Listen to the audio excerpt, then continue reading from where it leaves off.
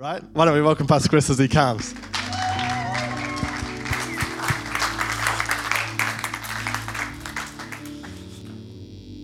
I'm always intrigued when I read in the Bible how suffering is not only part of the Christian life, but is an important part. That it's actually the suffering that teaches us things. And sometimes I wonder what that is. And now I think I know. It's having to sit here on a warm morning without being dismissed. You guys can actually leave the stage. Sorry, did I? See, the heat is already getting to me. This morning is what we call our dream service. And it's because, I don't know whether you realise this is the last service of 2019. The next time we meet together, it will be 2020. A big year. And so, normally at this service, we encourage people to sort of stop worrying about what 2019 was like and start to plan and get excited and build plans and vision and momentum for 2020. But hey, who's too tired for that? I mean, it's great in theory, isn't it? But who's got over Christmas, right? I mean, and there's New Year's still to come as well. And so I thought, what's God's perspective on this? And so I thought, I'll find a good scripture on dreams and visions and what God wants for our future and how he wants us to plan. And so I was praying about this, and unfortunately the only scripture that God gave me was one I didn't want to use because it's not actually about our dreams and visions. It mentions them, but it actually refers more to what God wants for our lives. And I thought, well, perhaps that's important. Strange thought. And so I thought, let's go with it. So Joel chapter 2 and verse 28 is a scripture that I think most of us have heard many, many times. It's a bit of a controversial one. It's one I love, and I won't go into the explanation that I usually give of the fact that it's poetry and you've got to read it as poetry because it's not. And that's as far as I'm going to go. But it says, I will pour out my spirit upon all people. Your sons and daughters will prophesy. Your old men will dream dreams, and your young men will see visions. In those days I will pour out my spirit, even on servants, men and women alike. Now, to a lot of us, I think that the scripture probably sounds very politically incorrect and also a bit ageist.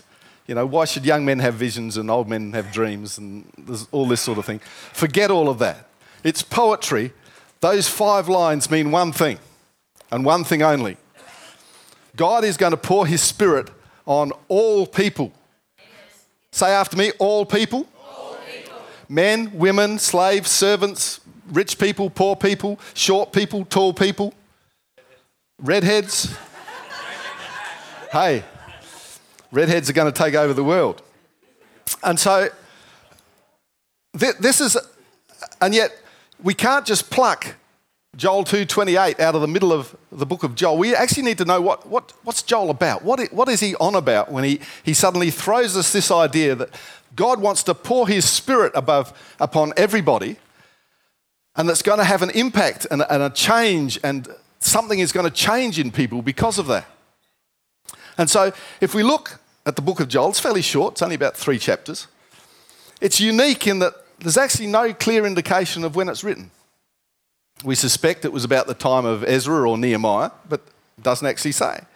And the other thing is that he actually alludes to or quotes from just about every other prophet in the books of the prophets. So he's well read. And the other thing is, most prophets accuse Israel of specific sins and tell them, woe is you, God is going to come down and absolutely shatter you because you have done X. Whereas Joel just says, yeah, God's not happy, and at some point in the future you're going to cop it. He's not particularly specific. And this is Possibly because he thinks that you and I are like him. We've read all the other books of the prophets, so we know what's going on. Isn't that right? Yeah, I thought so. Yes. So that's your homework for this week. Find out what Joel's talking about. And so he starts off by focusing on something he calls the day of the Lord. And this is a description of events where God comes in a powerful way to either save his people or to confront evil, or both. And so he starts off looking in the past and recalls a day of the Lord against Egypt, where God brought down the plagues against Pharaoh's people. And he then announces another day of the Lord, but this time it's in the future. And he says it's an imminent disaster coming on Jerusalem, and God is not coming to save his people, but to confront their own evil. Nobody's shaking in their boots yet? Good. Too hot. And so it's interesting that when he uses both the past and the future examples, Joel pleads with the people of Israel to repent before God.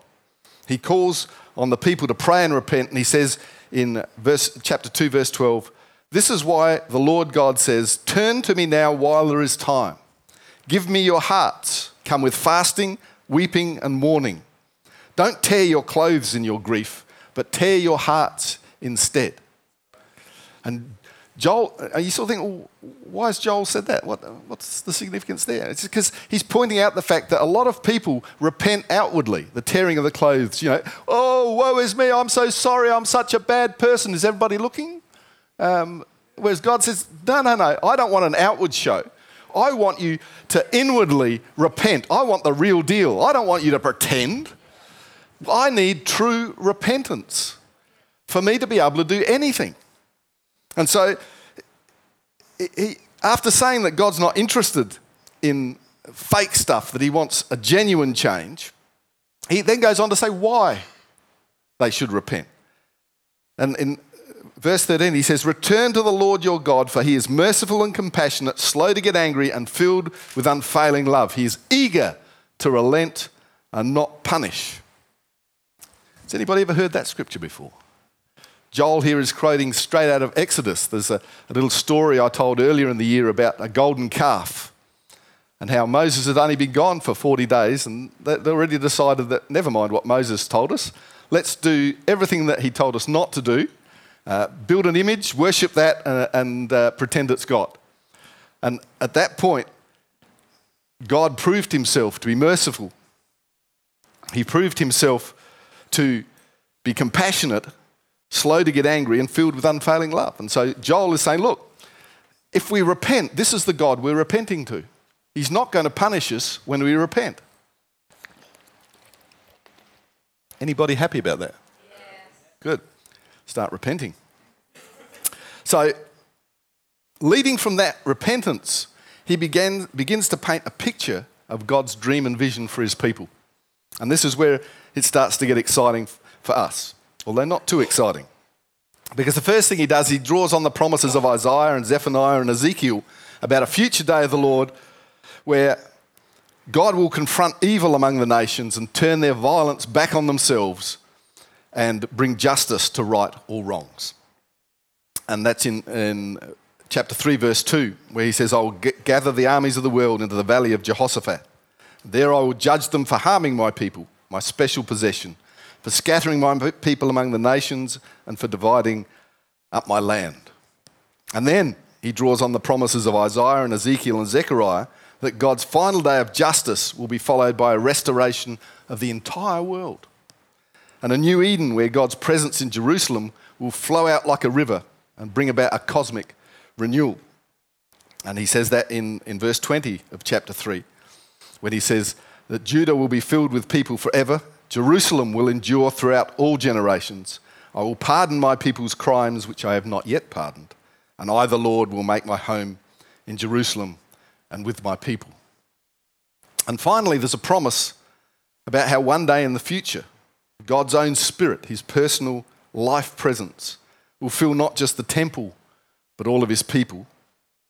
And here Joel draws upon the promises of Isaiah, Jeremiah, and Ezekiel.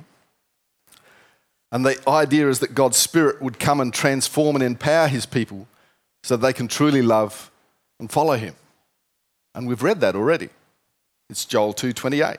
I will pour out my spirit upon all people. Your sons and daughters will prophesy. Your old men will dream dreams and your young men will see visions. In those days I will pour out my spirit even on servants, men and women alike. And I guess if you've had a peek at the book of Revelation, which is the book at the end of the Bible, for those of you who haven't got that far yet, we see that these three promises are mirrored in that book. And it's easy to dismiss these things as events that are to come and are not for our present age. And yet, for that third one, we know, and Brendan talked about this, about turning up. We know that the people who turned up and stayed in the upper room were actually visited by God's Holy Spirit. And the Spirit of God has been made freely available to those who are followers of Jesus. So those promises in verses 28 to 29 are actually applying to us right now. We are capable, in fact, God is imploring us to actually put those things to use. We live in an age where the Spirit of God is freely available. So let me put it this way. If you're willing to concede that God's plans for you in 2020 are likely to be more beneficial than yours could ever be, then we need to look at these verses because they give us a key to experiencing God's dreams and visions for each and every one of us. It's merely a case of seeking God's Spirit. Who hates it when Scripture's simple? You thought there was going to be a complicated plan of how 2020 was going to turn out better than 2019. But God's cry, God's plea is always, come closer to me. And I believe his reminder as we start a new year, as we start the year 2020, is that if we want to do anything significant, the first step we've got to take is a step closer to God. Because in these verses, he's promised us that he will pour out his Spirit on all people. And what happens when we get closer to God? People will dream dreams, see visions, prophesy. And we need to start believing that this can happen to us as we get closer to God. God will tell us through dreams and visions and prophecy what he wants us to do in 2020. We don't actually have to worry about it. Is anybody a bit tense about 2020? Because God says, relax. Don't worry about the tension that your plans bring. Rest in the knowledge that my plans for you are better than that, and I'm carrying them out. You don't have to carry out God's plan. He's quite capable of doing that himself. And so we need to recognize that God's already poured out his Spirit. All we have to do is press in and see what transpires.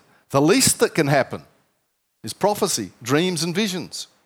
Whoever you are, whatever your station in life, God plays no favourites. If you seek him first, as it says in Matthew 6:33, all you need will be added to you. And I believe that's God's message for us for 2020. That if we seek him first, our plans and our purposes will become obvious. The things that you desire. He doesn't say let go of your dreams and visions. He says seek first his presence, his Spirit. And then all of these things will be added. It's a question of just getting our priorities in the right way round.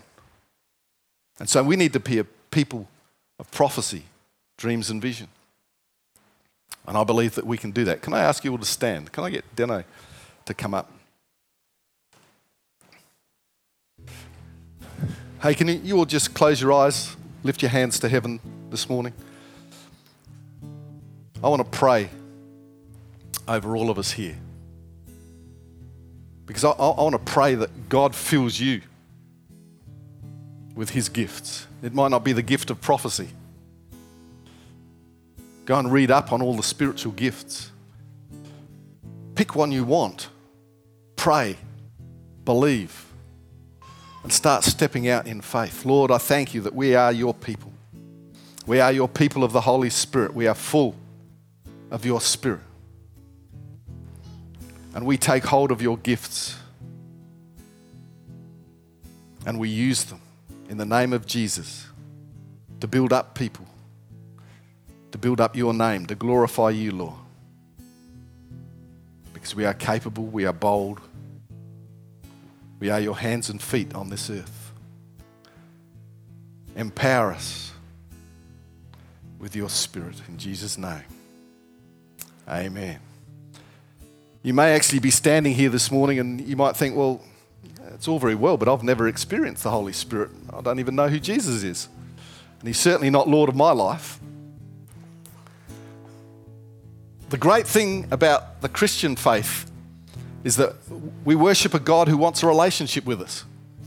I hear a lot of Christians talk about this odd phrase. They say, yeah, I'm in with the man upstairs. I'm thinking, what's he doing upstairs? Or, the guy in the clouds, I'm tight with him. No, you're not. He's not in the clouds. He's not upstairs. He's not a faraway figure. I mean, I've got to admit, my initial thoughts as a child, because I grew up in a fairly traditional church background, I actually envisaged a really old man with a white beard with a high-tech throne that had a smite button in one of the arms. And as soon as I stepped out of line, it was like zap, and a bolt of lightning had come down and fry me. Because that was my impression. When I discovered that Jesus died and rose again on a cross 2,000 years ago so that I could actually have a relationship with him, it transformed my idea of who God was. And that actually started with a step. There are no tickets to heaven. I'm not here to hand out a ticket and say, okay, you're in. No ticket, okay, you're out. What we do is we start people on a pathway, on a journey. You know that when you meet somebody for the first time, you basically shake hands and exchange names and possibly phone numbers and agree to meet again later to deepen the relationship. And this morning, that's what I'm encouraging you to do. If you don't know Jesus, if you don't have a relationship with Jesus, this morning it'd be a good time to stick out your hand and say, hi, I'm Fred, John, Susan, Martha, Jane, Tim. And reach out to take his hand so that you can actually start a relationship with Jesus. And all we do is actually make a declaration to actually follow him. And so I'd like us, perhaps, can I just ask you, while you're all standing there, close your eyes. If that's you this morning, you've never actually given your life to Jesus, or you've done it before, but you're not walking in a relationship with him. While everybody's eyes are closed, can you just raise your hand quickly so I know who we're praying for this morning? Is there anybody here who'd like to do that? So we're going to pray anyway, but it'd be great to catch up with you afterwards. Thank you, I see that hand. Okay, open your eyes, look to me, and repeat this prayer after me. Dear Lord Jesus, from this moment on, I reject my old life. I reject what I've worshipped, and I turn towards you, and I worship only you. From this moment on, I declare you are my Lord and my Saviour. I look forward to building a relationship with you as we move forward. Thank you, Jesus, for saving me. Amen. Awesome. Thank you, Brendan. So good. Let's give Pastor Chris a hand.